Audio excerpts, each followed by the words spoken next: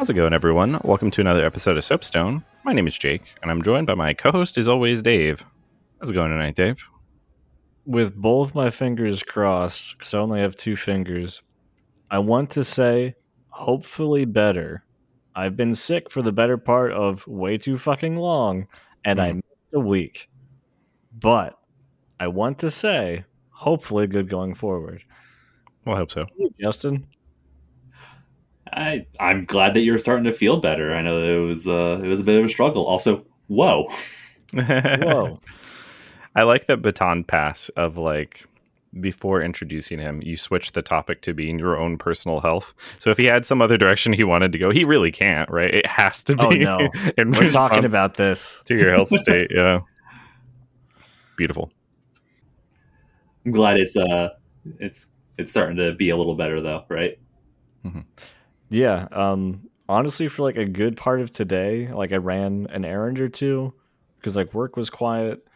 Like I've had some coughing fits here and there, but like I feel relatively normal. But every time I say that, I feel like I'm jinxing it. And then like as soon as I wake up tomorrow, it's gonna be bah. Uh-huh. There's like we an knew evil leprechaun somewhere listening to you, and it's like, one more hex. Yeah. Mm-hmm. We knew it was bad last week when we invited you out to a restaurant near you. Yeah.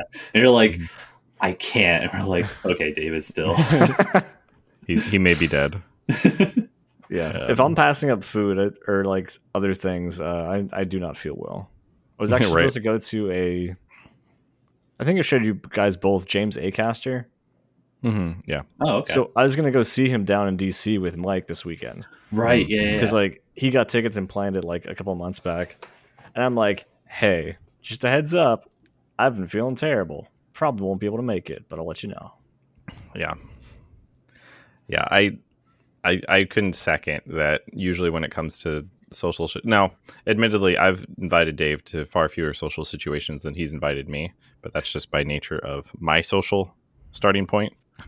But if I were to ask Dave if he like wants to go get food or something, and he turns it down, he's probably going to follow it up with, but you can drop it off at the hospital. Like, that's basically the scenario I would expect to unfold. The hospital is a place I like to go to. They have usually pretty good drinks on tap. Yeah. You can get that direct feed too. Oh yeah, that's true. The whole IV. physical drinking. Yeah, that's overrated. Yeah. Like Decades has like pouch bags for mixed drinks. And this does too, but it also has an IV. Yeah.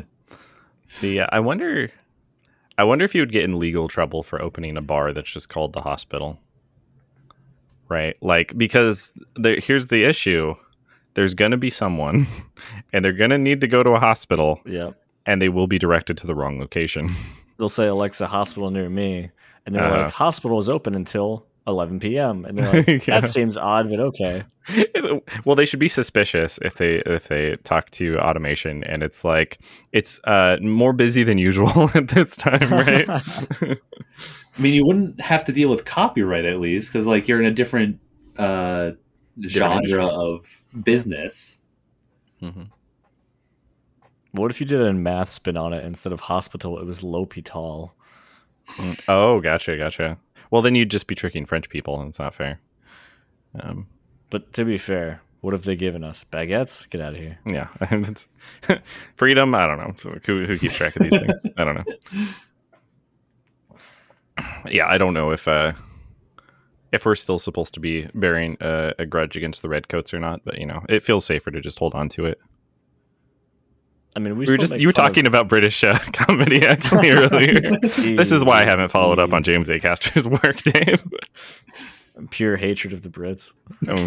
Well, it's like whenever I talk to the Brits on the other Discord where we play Dota, there is always kind of like a friendly ribbing between like America versus a European country. Oh yeah. In the same way, like if we had people in Discord who are like from New Jersey, you'd be like, your state's shit. It's just one of those things where it's kind of like sports teams to a degree, but it's low, very low effort. But like nationalism instead. Yes. But fun, laid back nationalism. You've heard of ultra nationalism. Now get ready for like apathetic nationalism or something like that. No, I think that's fun. It's good to have we talked about in groups a lot on the podcast, and I think it's also good to have an in group that's close enough. Like your group is the people playing Dota. It's close enough that you can poke fun at each other's subgroups, which is allowed because you're all part of the same in group. To go into to make it and a navigating little that like social hierarchy. Yeah, exactly. Because you're all friends and you're all in Dota. You know it's just ribbing when you're like, hey, remember that time that we overthrew your government?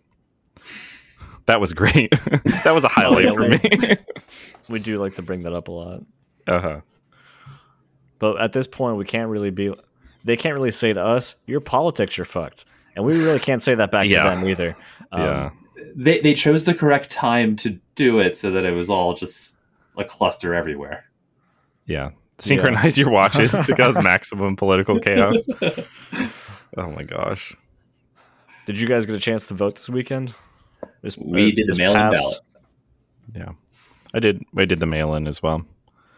We were sitting on it for a while, and then it was like, well, this is going to get crumpled. So we filled them out and sent them in. Nice. Mm-hmm. Yeah, I was talking to some people at work about that, and because we have to travel occasionally, I think there was one midterm election that I missed, and from that point on, I've tried to do anything I can to do it. They just don't schedule us quick enough out that I was able to submit the request for before the what do they call it, the no cause style that they enacted.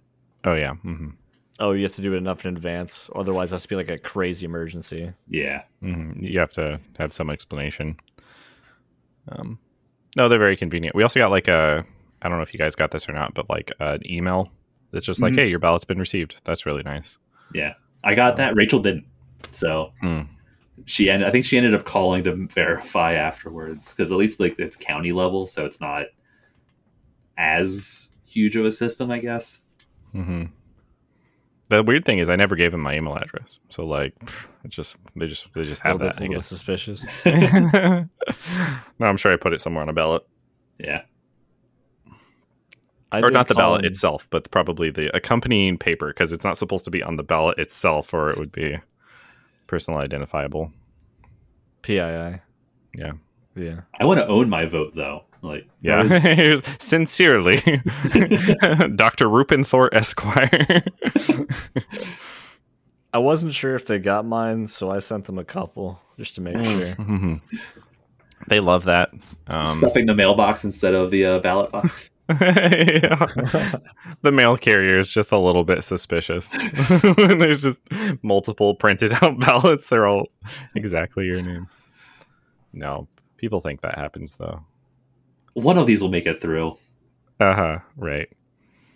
It's kind of like what is it? Like TCP communication. I was talking to Dave earlier about like the two generals problem. And yeah, it's like it's a UDP type problem, or TCP, where like the first connection, like the first packet, maybe it didn't come through, but they're just going to disregard it if I send duplicates. So just like spam at them for a bit, and then one of those will make it through. Hey. A real life DDoS attack against the election system. Yeah, that would get you in like federal prison probably real quick, like instantly.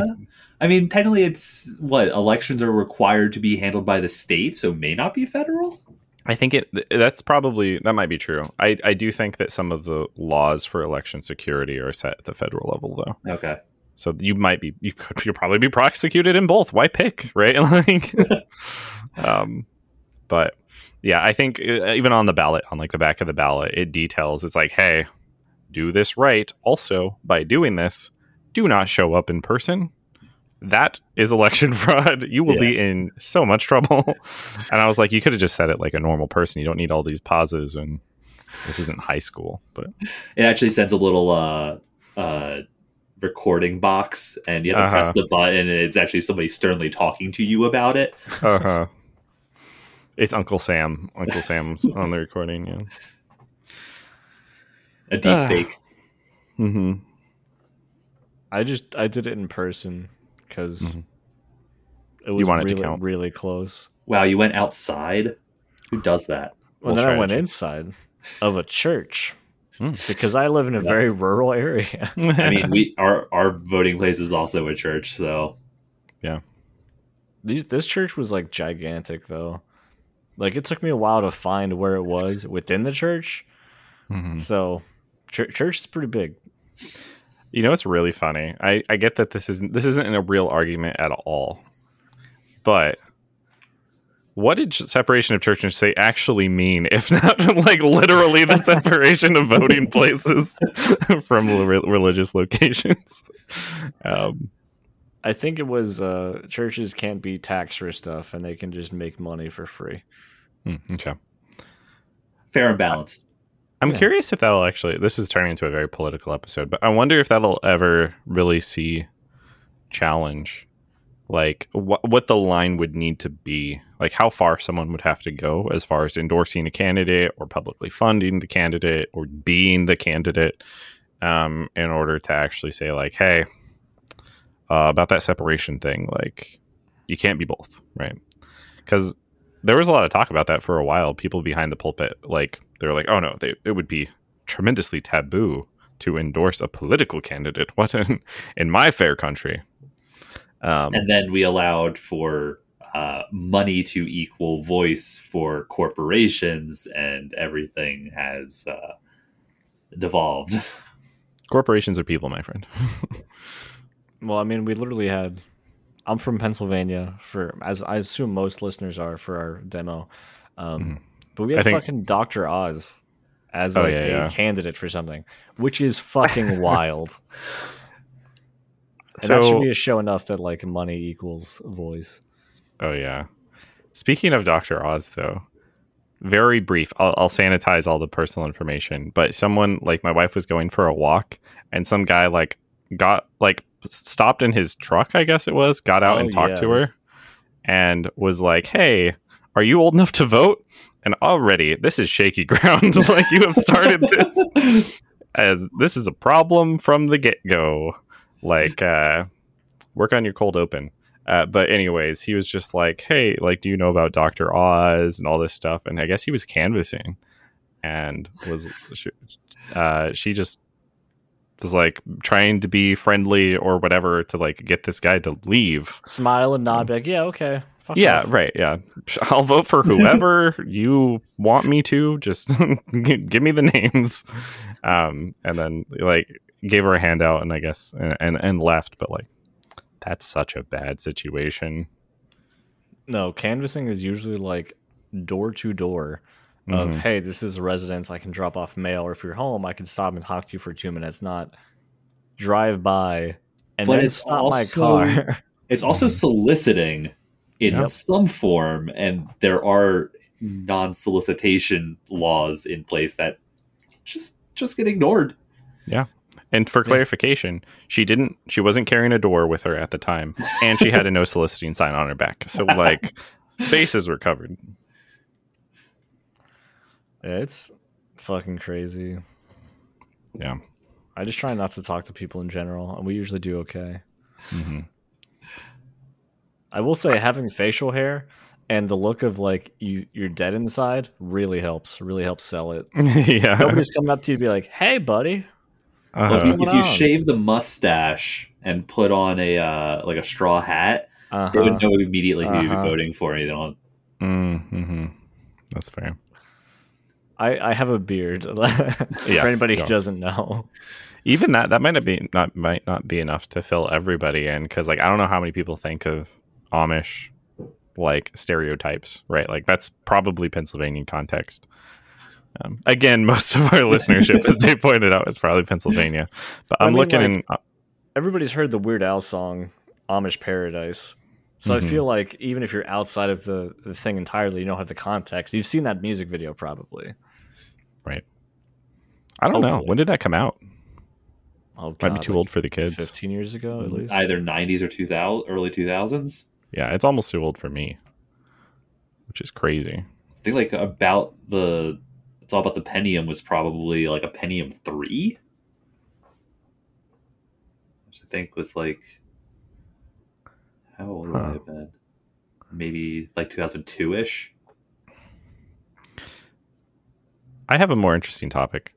So I was looking up analytics for the podcast, and what would you guys think are the top 3 countries that listen to our podcast? And I guarantee you one of you will probably guess wrong for number 2. I mean, United That's States. the clickbait title. That doesn't help you at all. But United States is the first one. Okay. I mean, it has to be Anglo-speaking, so I'd either guess Canada.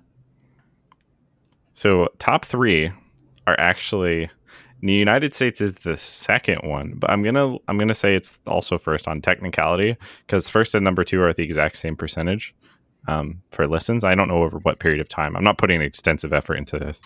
At 37.5%, number 3 is Australia, then France, the Netherlands, and Ukraine. But India and the United States are tied for first.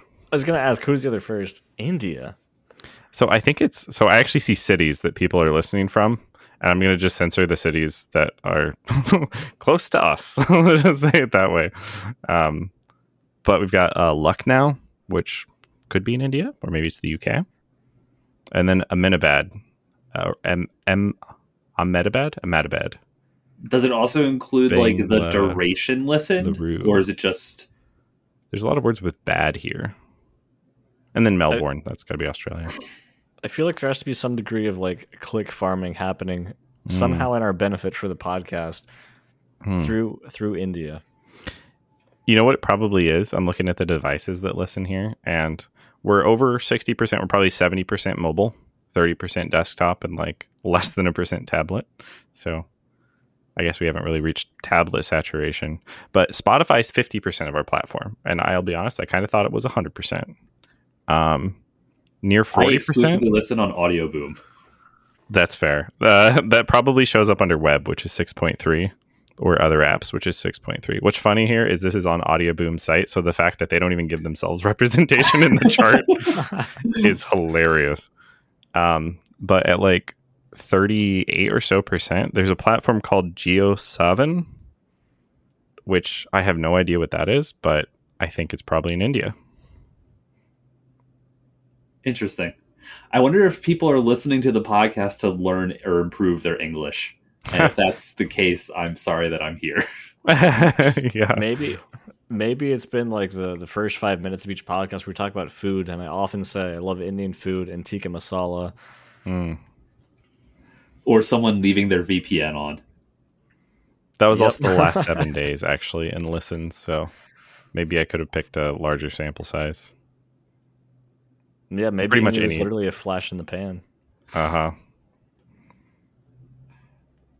Interesting. Have you guys been playing any games lately? India is still number 2, if I expand it out to a month. But the United States is 65%. I think Jake is playing GeoGuessr, but that's really funny. I've one of the things is GeoGuessr the one where it like drops you down and you have to quickly identify. It's like one where you're image, at. or depending on like your settings, it's an image, and you have to try and determine like where you are within a certain radius. And like some of the ridiculous people are like, I am this specific latitude and longitude within like 5 decimal precision. I've seen it for like Google Street View, where you have like a certain period of time to make your guess. And I haven't done this myself, but I've seen compilations of people playing this online. Yep. And the most hilarious thing is when people are adamantly, confidently incorrect. Right? They're just like freaking right there. That's the Netherlands. That's the Netherlands flag. And then they're just like completely wrong. Oh, it's Japan. Uh-huh. Japan's side street of Little Netherlands. Yeah. Uh-huh. It's interesting the context clues that you can potentially get, but then you get like, I'm in the middle of a field. Oh, yeah. But then people start picking out like, oh, if I can look up and see where the sun is and like the shadow is cast here, I can figure out what latitude and longitude I am from that. Like, Yeah. Well, yeah. clearly this is buckwheat, which only grows during the winter months in the northern latitudes, right? So Yep. Yeah. You could show me a picture of my street, and I might struggle. So Yeah. I can be like Just if I literally use navigation sometimes just because I'm not sure if like a road might be closed, even if I'm very close. But it is like pretty shameful when it's someplace. We went to Taco Bell. I was like, there's some traffic on the way here. Let's see if there was a closure and navigate our way home. Freaking 5-minute drive. There was one time we were visiting Dave and Rachel was driving, and there's this one intersection that always has bad traffic on our way over there. And I was just like, Rachel, just go straight here. And I was like, we'll figure out the way around it. Every single intersection until we got far enough away, it just wanted us to turn around. And she's like, do I turn here? Like, no, just keep going. Like, how dependent and ingrained using navigation and like listening to the robot lady tell you to turn left now has become. Yeah. When I used to visit people down in Philly and I'd drive in and out of it, I'd be like, but which road do I turn on specifically? Because sometimes it'd be like, hey, here's the name of a road. And hey, there's this road. P.S. You kind of veer off a little bit, but no one's going to tell you that. And you're like, huh? And then you have to wait another 20 minutes to get where you're trying to go because now you're fucked or you're locked into, I'm on the highway now type thing. And I hate being in that situation. So I'm like, just tell me how to do it verbatim. I'll be the baby. You get me there. I'll do the driving and we'll call it a day. It's just like when the assistant's like, you're going to need to jump the curb on the right.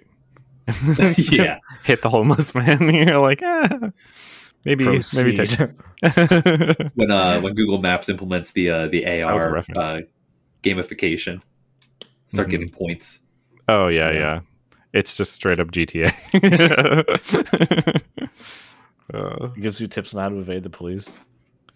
Yeah, that's a gaming topic we haven't talked about actually, because it's old. But for people who haven't been keeping track, there was that leak of GTA 6. Yeah, and they officially confirmed that they are actually working on. Basically, they confirmed the leak. To what extent? I guess. What are your guys' takes on that, if any?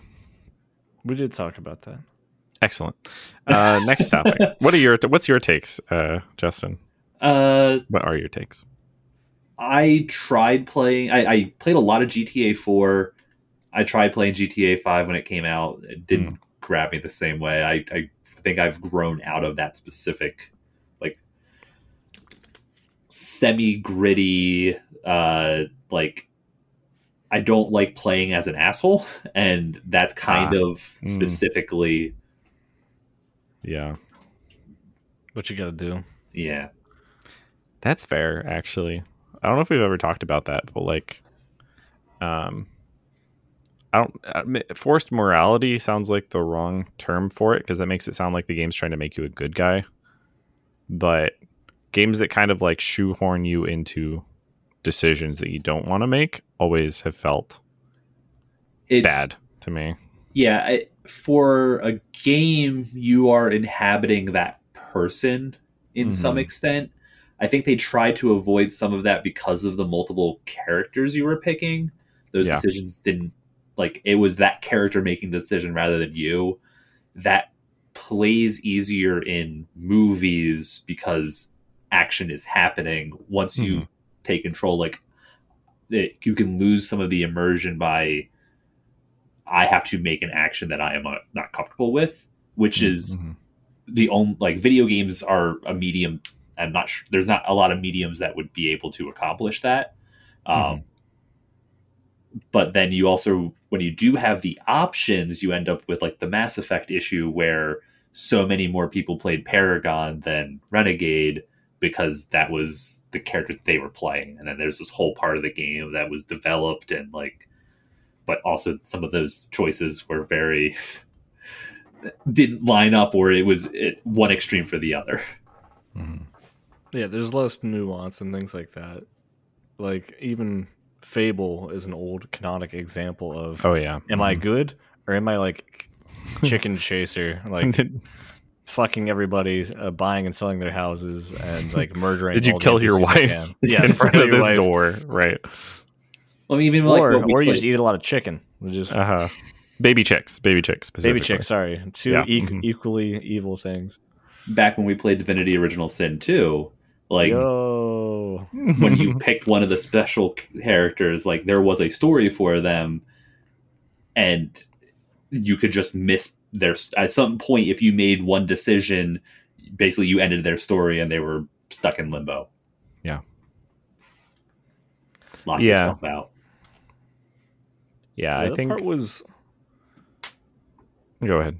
I would have liked, I guess, more of a notification for that, because I think when we first played, we had Sabine was our actual character NPC, Mm-hmm. and we Yeah. missed part of her plot line, and like we reset it back to get back to it, but we had to like look it up because at a point it's just we got locked out of something, we weren't sure what it was, and that was fine. Like we didn't need it, but at a point we were just kind of curious to see what happened there. Yeah. But we wanted her character to play as her character because she was an NPC. Yeah. Yeah. Yeah, some mechanism to either know exactly when it happens so that you can like, or an option to save Smurf or go and correct the past in some way. Mm-hmm. I think I prefer, although it is like literally the definition of immersion breaking, the point of no return dialogue in a video game, particularly like an open world game or something like that. It's like, hey, if you start this mission, you're going to be locked in a sequence of long cutscenes. Will play. Please set aside sufficient time. But like, you know that you're done, right? Maybe you get free roam afterwards. Maybe you don't. We're not going to tell you that. But like, you start this, and this could be the end of your play session once you're done. Yeah, I prefer those over I think Rachel was telling me about the original release of Xenoblade, where there were multiple segments of the game where the game world would change so much that if you did not complete the side quests, they were just completely unavailable. Yeah. But it wouldn't tell you when you were doing the transition, so it instilled a sense of like, I better do everything as soon as it comes up or not at all. Yeah, and that sucks so much from a design standpoint, because you want to experience all the game and not feel like you somehow cheated yourself out of it. It's just I think we talked about that design for Cyberpunk too. Like and some other games have done it, but you have a time sensitive quest, but you don't tell people that it's time sensitive. That always kind of feels like a gut punch, because like it's oftentimes completely justifiable. Yes, I should have run and taken care of this thing you were saying was important, but I am a player playing a video game. But here's the thing. Part of that contract is I don't want to miss content. You have multiple people in a game like Cyberpunk specifically. You have multiple people saying, "Hey, can you do this thing for me? It's important to you." Priority. Yeah, it's like, how do you prioritize that? Yeah, when it's a lot of these are optional things that I'm choosing to do. Also, in that game, I did not know what the correct romance options were to like proceed forward. And I was like, oh, I thought like I was having a good relationship with this character. And then it's like, remember that one time you said something mean about my socks? And I was like, I thought that was being playful. And then it's like, it's the option's gone. And you're like, okay, I had no idea that. You should have spent more time in Honey Pop. I can't spend more time in a Honey Pop. The game just doesn't launch anymore. It just says you've had enough. It just says, Dave, no. What was that one game that if you played it and died, it would actually delete parts of your hard drive? Oh, I think I know what you're talking about, but I can't remember the name of it. Because this was like a small kind of... It was a shooter, right? Yeah. Yeah, there was a shooter where like the enemies that spawned were files on your file system. Yeah. I don't think Windows likes that game. No. I think there was also a mod for Minecraft at one point where it was like super hardcore mode, where you built, and then as soon as you died, you could no longer access that save. It had to be sent to somebody else or something. Like it was a whisper down the telephone type of situation. That's kind of novel. That sounds very frustrating, but super novel. Yeah. It was like super hardcore or something. Like the part of super hardcore, that's not the interesting part. The part for me is like hand-off gameplay. Sort of like, dang, screwed it up, your turn, or whatever. But if you could get a collaborative game based around that concept, I think that could be kind of cool. Well, spoilers for Nier, the ending E for Automata kind of played with that a little bit. Yeah. I always wondered how true it was. It always felt a little fuzzy. I have the story. I have the background story for this. Actually, it's one of the things I know, and Justin already knows it, but I'm going to take it anyways. The developers didn't manufacture all of that data for helping people out at the credits, but what they realized is when the game launched that it was very, very hard to complete with literally no one helping you out. So what they did is they signed in like on their basically like pre-release copies like to the servers and ran through the credits. And they're like, all right, let's freaking go. We got to make it through here. So there's a actually they use like a code or a jump point or something like that to skip to the credits. So they could run through the credits and get these runs so that they could actually make it accomplishable for the people who could then play the game like the next day or something. So they seeded it? They did it themselves, yeah. Mm-hmm. They didn't provide a mechanism to just have generic people like as like a default controlled computer generated ones, and on the I guess they couldn't generate the data for it. They had to actually have a legitimate save to delete for some reason. Like it was probably one of those things that was like oversight and the easiest way to solve it. The guarantee to solve it before the actual problem arose was to just deal with the situation rather than like hacking in something someplace else that could have had violations for whatever. Yeah. But yeah, I tried doing it for a while without accepting the help, and yeah, it was a struggle. Yeah. I think I tried like 6 times and I was like, all right, I gotta beat this thing. It was one of those it was kind of a Kojima moment in a way. I realize this isn't a Kojima game, but like it's a Kojima moment, and that it's like you are not supposed to do it this way. I'm trying to teach you a life lesson, right? Like you're supposed to accept the help of other people. Very much that. Like beating the Snowgrave route. Oh my god! So you got the reference too.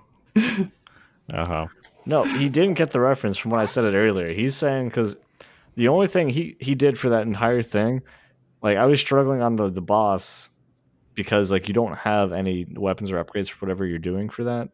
And I would just after 5 times I'm like, I'm not gonna get it. I'm tired. Don't give a shit. And then so we tapped Justin. I think he got it on his 2nd or 3rd try. I may have been 4th. Okay, I'll give you. I'm going to hear about this until I die. This is coming from not playing Undertale or Deltarune at all up to that point. So they literally just dropped me into the game on a super boss, and I'm just like, sure. You're good at games. You figured it out. Yeah. Irotam Storm, easy. It's right there. Yeah. That's a good topic. Speaking of games, what have you guys been playing lately? Version 2. I mean, it's been a lot of Destiny. Yeah. Anything outside of Destiny? Because I picked up some. Was it Dome Keeper? I think is what it was called. Oh, I was playing Dome Keeper. Okay. I think I did like 3 runs so far. Definitely enjoyed the sword version more once you get some upgrades. I see Dave frantically looking up Dome Keeper so he can relate to this. I was just opening my Steam. I'm like, if I need to answer this, what am I going to say? No, so like Dome Keeper is basically a combination of what Missile Command and Dig Dug. Yep, essentially, right? I really liked SteamWorld Dig 2 when it came out. That was where I was coming from, the Dig Dug side. Yeah. I'm a little torn on how frantic it is to get back up to the dome, because I like just how zen mining in certain games can be, and this game definitely does not let you just zen out. There are a lot of gadgets that you can get in the game that like assist you with returning. So one I got was literally a teleporter. And there's a lot of cool stuff there. It's in early access, just like a high level. But the TLDR is you land on a planet, you have a dome, you have to periodically defend it against basically enemies from World of Goo. Wizard of Oz situation. Yeah. When your dome landed, you crushed somebody, and now they're angry at you. Yeah. Valid. And then between waves, your job is to mine to get resources to upgrade your dome or your weapons or your gear. So you can get more resources so you can continue to upgrade your stuff and survive these waves. Yeah. And it's rogue-like for the most part. There isn't a whole bunch of like interim upgrades to get necessarily, but if you fail a run, you are allowed to carry a gadget forward into the next run. Oh, that's good. So you're able to start with a little bit of a power creep early on if you fail runs repeatedly. Yeah, I've done 2 runs of it, and I just picked it up because it looked very cute. Mm-hmm. And I'm keeping an eye on it. I'll probably play it a bit more once it's got some more progress, but they've had at least one major update since I grabbed it. So I'm hoping for something like Vampire Survivors, almost, consistent. Also, the audio is like super great. It reminds me, Dave will judge me for mentioning this, but reminds me of Hyperlight Drifter and Disaster Piece. If Dave can't remember the reason he should judge me for this, it's because I actually returned Hyperlight Drifter and I did not complete that game. But it has those vibes. From a technical standpoint, it was made in Godot, which No idea there what that aren't. is. It is a completely open source game development engine.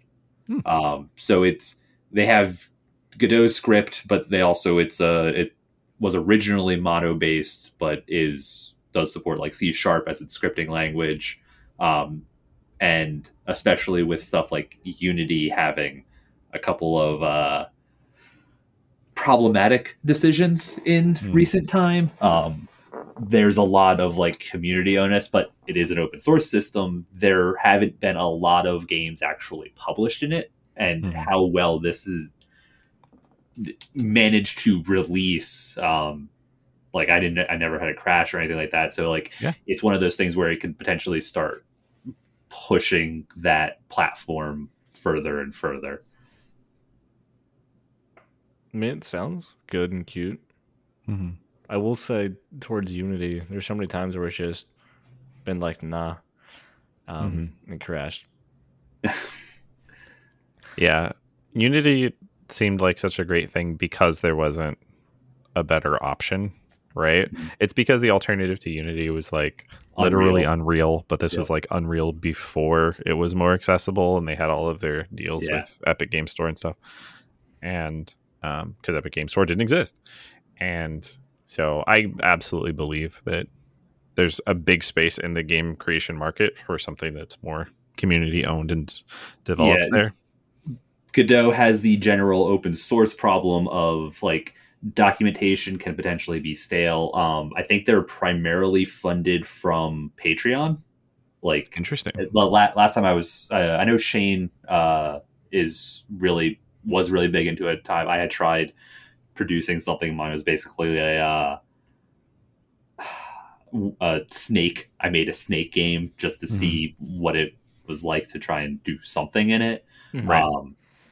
But yeah, so like there are tutorials, but the ecosystem is nowhere the same as what Unity had. Right. Which makes sense. Yeah. Very mature platform by comparison. But no, that's cool. Competition is good in such things, especially if it's free. So, what have you been playing, Dave? Void Scrappers, which is kind of like a space. A lot of things have followed the Vampire Survivors model of like, I'm a guy, waves of shit, passive progression. So this was just one I got when I was drunk, and it was like $3. It's cute. I still play it occasionally, just to like burn some time. Not like a crazy awesome game, but if you're looking for something else like it, there's a lot of stuff in that space now. I think Mike also linked me something the other day. There was something that was referenced. I'm trying to find the name of it. That it had a lot more like Diablo-esque. The aesthetics reminded me of Torchlight. Okay. I know it was on sale recently. Torchlight 2? Ah. Torchlight 3? 3 did not review very well. No, As it just an didn't. aside. I think that series actually just had descending reviews. I think it's Gearbox. I think Gearbox made Torchlight. They bought something. Well, the Torchlight people made. I'm blanking on a whole bunch of names now. There was like Soulstone Survivors was the game.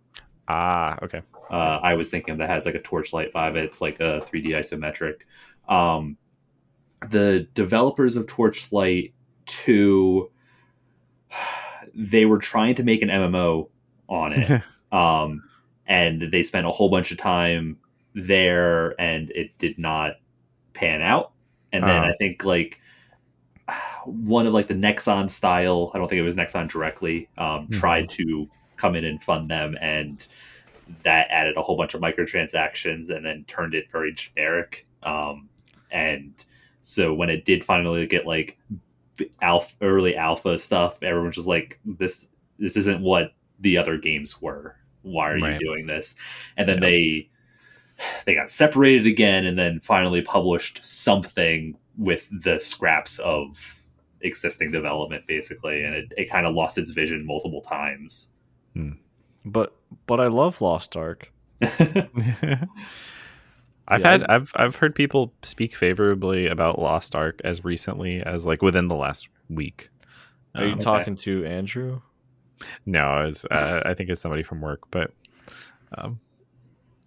I can see how it would, but it's definitely built for a different era, I guess. It was a different time. Yeah. It's just, and it's about dinosaurs. That's the era.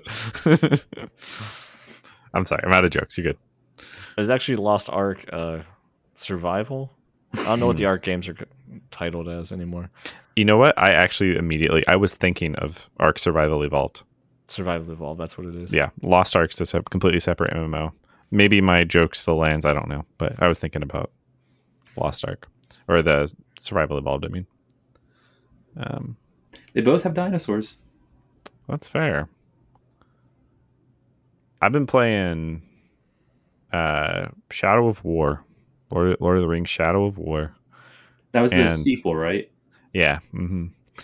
And it is still just one of my favorite games. Like, just for how ridiculous. It's Pokemon with orcs. This is how I describe it to people. And the Nemesis system is just like chef's kiss. Like, I really hope that their studio isn't closed or dead, but it probably is because I think it's EA. That's how it works. But it's so freaking good. I think I bought Dave a copy of this game at one point. I think I thought about it. The first one, maybe when it was on sale. Yeah, the first one was good too. But the full name, Shadow of Mordor. Yeah, Shadow of War or Shadow of Mordor were the subtitles on it. It's Lord of the Rings. Shadow of Mordor, 2017. Yeah, that sounds about right. I don't see any information here, so I don't know if I launched it. Yeah. What about Shadow of War? No. Okay, well, I just wanted the credit for buying something for Dave without actually buying it for him, I guess. But it's really cool. I remember there was a community outroar when Shadow of War released because of microtransactions. Yeah, there was something. You could buy loot boxes. It was very much like, if you guys remember the Deus Ex release where you could buy Praxis. Yeah. Oh, it was a microtransaction like that. It was dumb. It was stupid. It was also pointless. So it's really just like a level up type thing. Yeah, what you would get from it. So I'm not going to go into extensive detail because I don't want to take everybody's time with something that only I care about. But in this case, I'll do it later. But this case, basically you could get loot. The way you would get loot normally is by killing an orc captain. That was part of the Nemesis system. You can also convert them to your side through domination with your ring magic and stuff. And having your orcs fight their orcs. And they all have personalities. Yeah, Dave's doing the choking thing. This is the force choke. But when an orc captain dies, be they an ally, be them an ally or an enemy, they drop loot based off the rarity. And if they're a shiny Pokemon, they could drop really nice loot. But the loot boxes were a way to just buy loot, basically, or just be random drops. And I think you could also buy a box that would have orc captains in it. So if you didn't really want to interact with the system and train them up and send them to the fight pits and have them do assassinations and things, you could skip like all of the parts of the game that were fun by engaging with these loot boxes. Because there's also like a time commitment to actually do the leveling. So the frequency at which you were getting that loot, if you played the game, was extended. Yeah. I mean, so the loot boxes were pretty additive. Like there was other ways to get everything that you got from them. Okay. And this is most emphasized by the fact that like when I launched the game up this time, because I started probably a week ago or so, maybe not quite that long back, there's literally a pop-up that's like based off community feedback, we've removed the store. They just disabled it. It's disabled in the menu and it's just not an option anymore. And the game is just as good or better for it. So I don't know. It's ridiculous. It feels weird when you talk about certain games and you have like a season pass. The idea of like loot boxes and like some of that progression makes sense because it's now existed as a concept for 5 or so years, maybe more. Mm-hmm. And in those contexts, you're like, okay, I accept that is what it is, whether or not I like it. Mm-hmm. But if you look at the root of it, basically a loot box is, hey, I'm going to give you something in here that you could technically get from just playing the game anyway over time. Yeah. Right? You're not guaranteed to get the thing you want, but we'll give you a shiny thing from the game and you'll be happy about it for a little bit. Cool. But now apply that idea to some other games that don't have that concept or that system. Mm-hmm. Imagine playing a FromSoft game and it's like, man, are you having trouble finding a really certain stat faith weapon? We can give that to you in a loot box, technically. Just get some random gear. Mm-hmm. You don't have a souls booster? Do you want to get a boost for souls collected? Got to do your daily login. And now it seems fucking insane because it doesn't make sense for that, because it's always essentially a single player playthrough type game. So the idea of this extra bonus stuff that you'd have for multiplayer to like catch up to people doesn't make sense. And it's worth noting for Shadow of War and Shadow of Mordor. Shadow of Mordor specifically was just single player, I believe. Mm-hmm. Shadow of War has multiplayer components, and that you can kind of do the MGS thing and like attack someone else's fortress, but they don't lose anything for it. It's just you get resources if you beat the simulation. You have to remove all the nukes from Mordor. Yes, right? exactly. Extract the nukes and steal their personnel.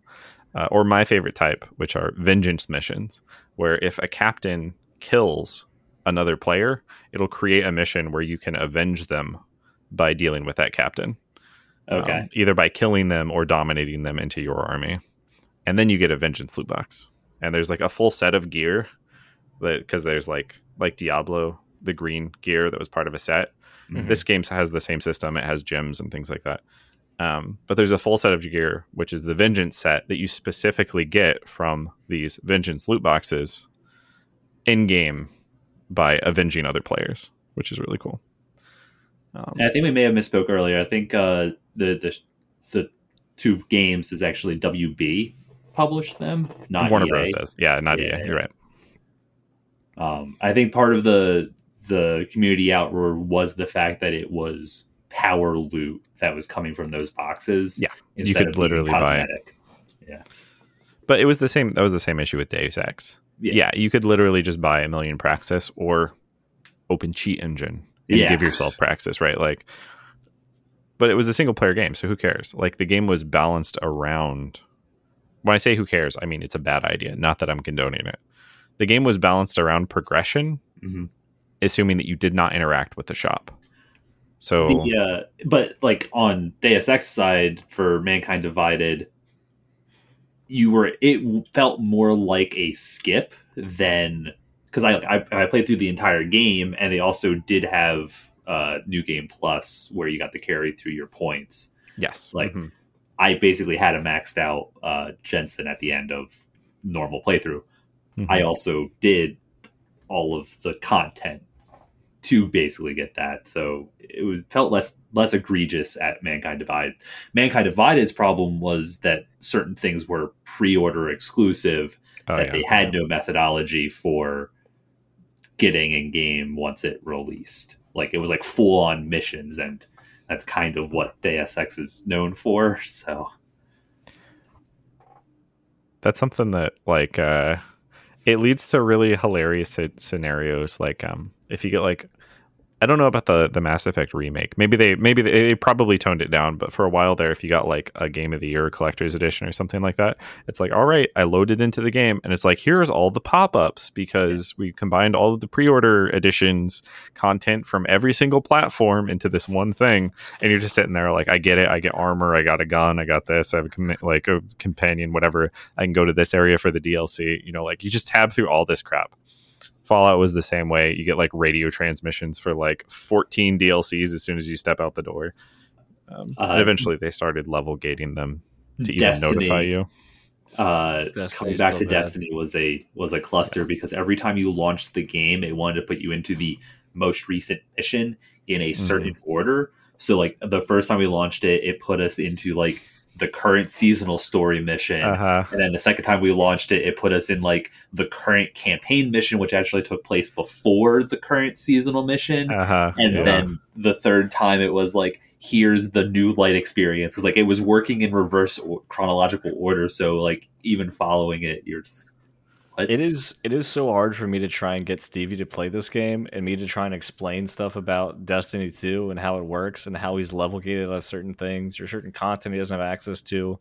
Yeah. And why stuff's just randomly happening. I'm like, listen, it's a Bungie game. Let's just try and shoot stuff and have fun. But Jesus fuck, it's a nightmare. Launch the game 4 times, skip the missions, and then you're playing the fresh game experience. Also, I'm sorry that you chose Warlock for jumping. It is so bad for him. I don't know. Warlock jump is actually fine. I think. I don't think I'm too much of an apologist. I don't think it's. Do you have glide? It probably jump? Is. Huh? Do you have glide jump? Burst. I started running strafe. Strafe is good too. Right now, but starting at the game, that's the first thing he has access to. Mm-hmm. So he has to now unlock something to get better mobility. Yeah. Or different mobility options, which is just dumb. But they're pretty cheap, I would say. But everything but the fragments are relatively cheap. The biggest problem is that Warlock jump doesn't work like jumps in any other game. Yeah. You have to double tap it because it's completely momentum driven. You can't even see your momentum unless you have a sword equipped. Yeah. So learning to do 2 rapid hits of the spacebar to do a regular jump is so counterintuitive. And I think there's a text box that pops up, but no tangible methodology for it. Yeah. Destiny 2 has shit conveyance for a lot of things, in my opinion. But to what we were saying as far as the add-on content, I feel like I don't know how I'd phrase it outside of like it's a shitty foot in the door type thing. Like if you're opening up like a new restaurant, you're offering me free stuff. Like that's kind of like your foot in the door. Like, hey, come try our thing. Like worst case scenario, you still get like a free drink or a free appetizer. But that's like a small business that's starting out. That makes sense. For like a large company that has a lot of money that's making a game, if they're trying to get people to get in the door with just trivial nonsense, your gameplay is not that engaging, or your story is not that engaging, or like the content isn't there enough where you feel like you have to supplement it with these tchotchkes pretty much. I think I soft disagree, and I don't know if that's I don't think they should do it, and that's the part we probably agree on. But I think the rationale for it is they ran the numbers on it, and like Mass Effect 2 was a good game, but it had all of these pre-order editions, like exclusive for all of consoles. these platforms. Yeah, legitimately, it's like, oh, do I buy the game on PC? Do I buy it on Xbox? Like for a while, I mean, you can go back to what's the fighting game about the sword? Soul Calibur. That one, Soul Calibur. Like the fact that they had different console exclusive Spawn characters. versus Link. Like you could argue that that's all kind of pointless because they could have just put it in all of the games, right? You are just depriving people of content. But the reason for it in Mass Effect's case was they knew they could get pre-orders if they gave people pre-order bonuses, right? That's the reason we still have pre-order bonuses. And if people buy the game before the game comes out, they're much more likely to buy the game. Like, regardless of whether the reviews are bad or good, like, I pre-ordered Cyberpunk, and that's probably going to go down in history as one of the worst games to pre-order. But I either bought or pre-ordered No Man's Sky at launch, which is the other game that's going down on that list. How's Fallout 76, by the way? Yeah, I'm probably have at least 3 of the top 5. How about Anthem? I didn't. Nobody got Anthem. Nobody got Anthem. Yeah, that was the issue. Man, Anthem did look cool for so long, did. and they just absolutely failed to launch. Jetpack joke. But yeah, I think it's more of a business decision that they wanted to have those copies sold. Also, it's an investor thing. Yeah, right. 100%. Because people look at pre-order copies to gauge interest, and they're like, "Hey, we had 50,000 pre-order copies, or whatever number is actually meaningful." You're locking those in before the actual sale as well. Yeah. So like, you basically go on pre-sale, and then your day one sales end up being astronomical. You have another whole thing for advertising. Exactly. Or because if you launch like a great game, that might not actually reflect to your day one sales, right? Like slow burns. Yeah. Even what was Valheim, right? That one launched to early access, but it was picked up massive as soon as it was actually picked up. Among Us, another one where it was like massive once it had this big explosion and took off, but that wasn't its day one profitability. Those are both indie games, so Right. like they're not competing in the same on space. streaming platforms by major streamers. Exactly. Generated the interest, and a lot of people started playing and doing their own streams as well. Mm-hmm. What was it? Most Among Us AAA that companies aim for launch, I think. Among Us like had launched, and then they actually were trying to plan on like the slow burn, like, hey, we're going to release an expansion, and then there was some inciting incident where it was picked up by the streaming, and that's when it caught on. They had to actually go back and redo all of their plans because they had so much immediate interest that they were going to make a different game. Yeah. Mm-hmm.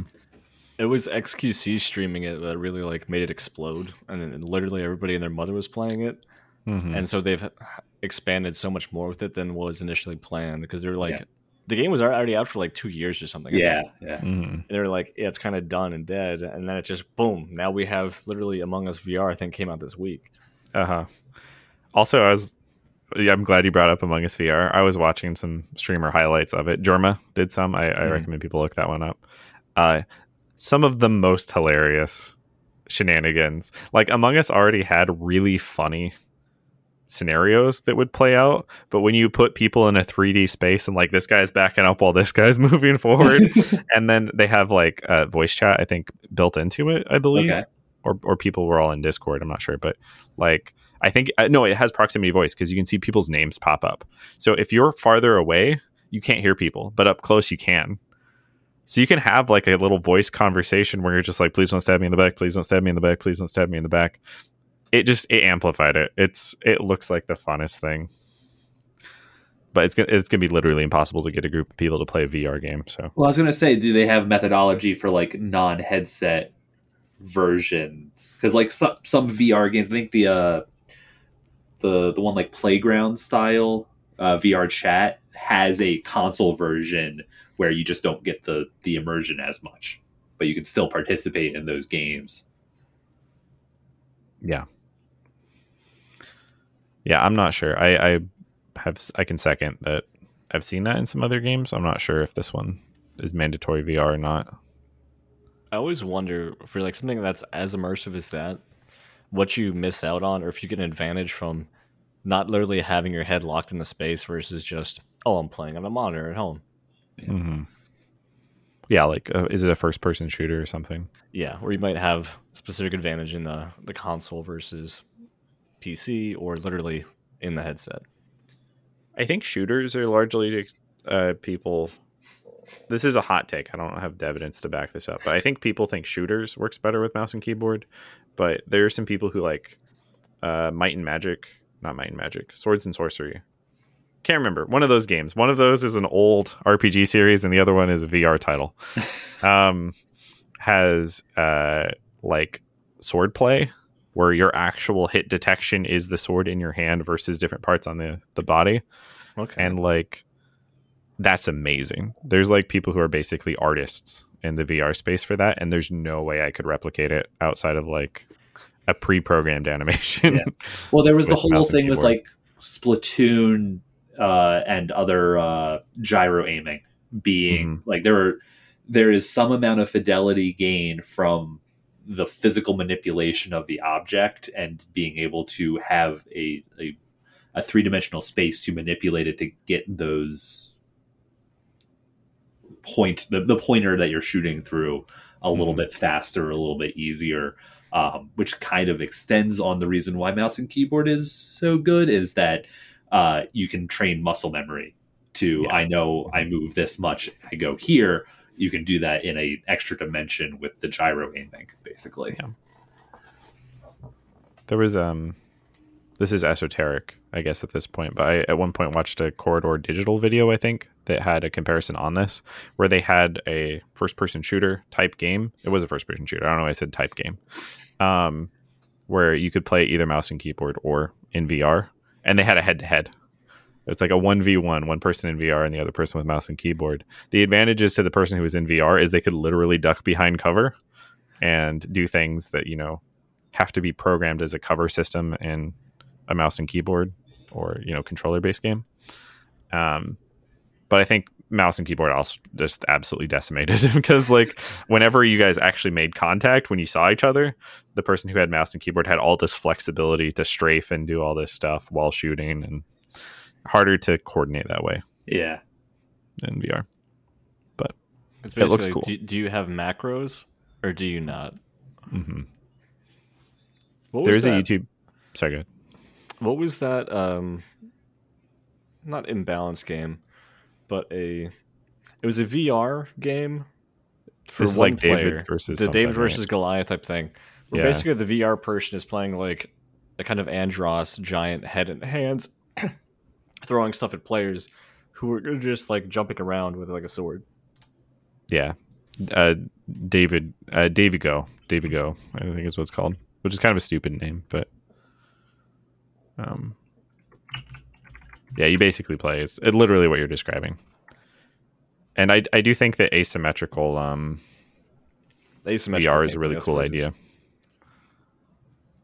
I think we talked about this sometime when it was like in pre-release, Yeah, probably we a year or talked so about it back. with asymmetrical gameplay at one point briefly. No. Was No, it the still hasn't Evolve episode? released. What was that? Was it the Evolve episode? I don't think we've had an episode on Evolve. We probably talked about Evolve though in that episode. Yeah. I think we definitely had an asymmetrical video game breakdown episode, and I think this might have been an honorable mention. I'm kind of disappointed it hasn't launched yet on Steam, because this was added like a while ago. Epic Game Store exclusive? Oh, okay, maybe that's why it hasn't launched on Steam. No, it's on Google Stadia, I think. Okay, well that's Shuts down January 1st. Got it. Mm-hmm. Related to VR discussion, did you guys see the thing from Palmer Luckey? The guy for, I guess this article is saying that he's the inventor of the Rift. I can't remember exactly where all of that BS ended up falling. But so his NDA with Meta finally resolved, and he like basically did an interview about some of like the technology that he was working on behind the scenes, and also some personal projects he was doing. One of which was creating a VR headset to emulate the Sword Art Online. If you die in the game, you die in real life. My brain immediately went to like springs. Just like inject. Explosive cartridges. Okay, Literally explosive cartridges attached to like the frontal lobe of where the Rift was, and would supposedly detonate if you died in the game. Why? Why though? Art. Okay. Remember we talked about just deleting files in the hard drive? I was thinking, man, that seems extreme. I know people say like it covers a multitude of sins, and like maybe art covers a multitude of sins, but like murder is an actual sin, right? So I don't know. That's pretty aggressive. We've come so far since you had laser tag with the vibrating chest piece or something like that, the armor you would wear. I had one of those sets when I was a kid. It never worked correctly. You couldn't play it in daylight. Laser tag never worked correctly. Blanket statement. There was we had like a professional set because we got it at like a yard sale as a kid, and it was like it wasn't all of the equipment, but there's some really cool stuff in it.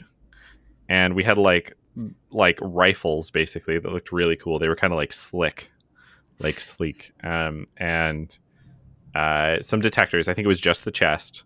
But the piece that I remember was there's this conical like emplacement thing, and what it would do is it would count down and then do a spray of lasers that was like an AoE, like a detonation almost, like mission failed, Grenade. Tactical nuke inbound or whatever. It was just such a cool technology that I don't care about at all now. That's how I felt about yak backs for a good summer. I'm not sure what that is. That was just recording something into an audio thing. Oh. And then you could play it back and like kind of distort it. Okay. You could like also like send messages to people. It was like a shitty walkie-talkie. Huh. Like a one-use recorder type of thing. Yeah. But this is That's also like super when I was weird. fascinated by like skip bow and bits, so I'm sure that lasted until one person asked, should we be giving kids the ability to record the conversations of adults? And they're like, nah, maybe not. Oh yeah, like all the Spy Kids era of like Oh my gadgets. gosh. You had like the camera glasses and like the hearing amplifier thing. Speaking of dumb 90s type things, I had a really good drink yesterday that was called a Pog Slammer. It was just a beer though, so it's just like, but it was a fruit beer, but they called it a Pog Slammer, so I had to order it. I'm like, okay. You have to slam pogs into the bottom of it. Really difficult quarters. Yes. 50-cent pieces, if you will.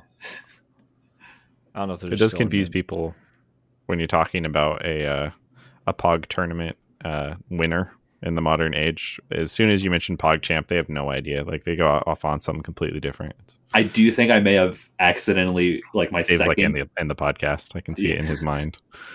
He's nodding. Go ahead, Justin. I think I did talk to the bartender and ordered a PogChamp and not a Pog Slammer at one point. So it is so ingrained. And he didn't complete or they didn't complete the honor oath to kill you right then and there, just in response. Requiesce in pace. Did you ask, is this drink a Mimi? Oh my gosh. There are certain things in customer service that you should basically immediately quit if you encounter in the wild. And that's Internet probably speech is one. Mm-hmm. Yeah, right. Oh, you're from the internet. I'm out. I'm sorry. Not dealing with that today. Ordering Szechuan sauce at McDonald's. Oh my gosh.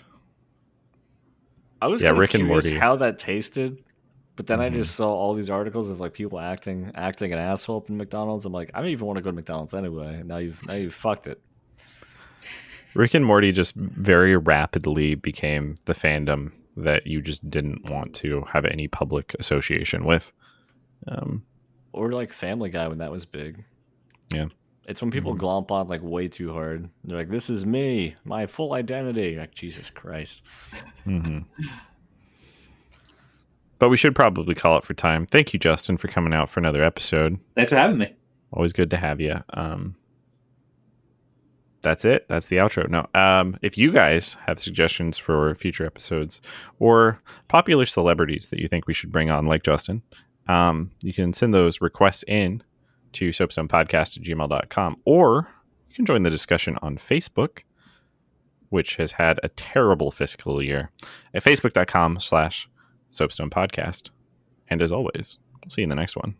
Have a good night. Night.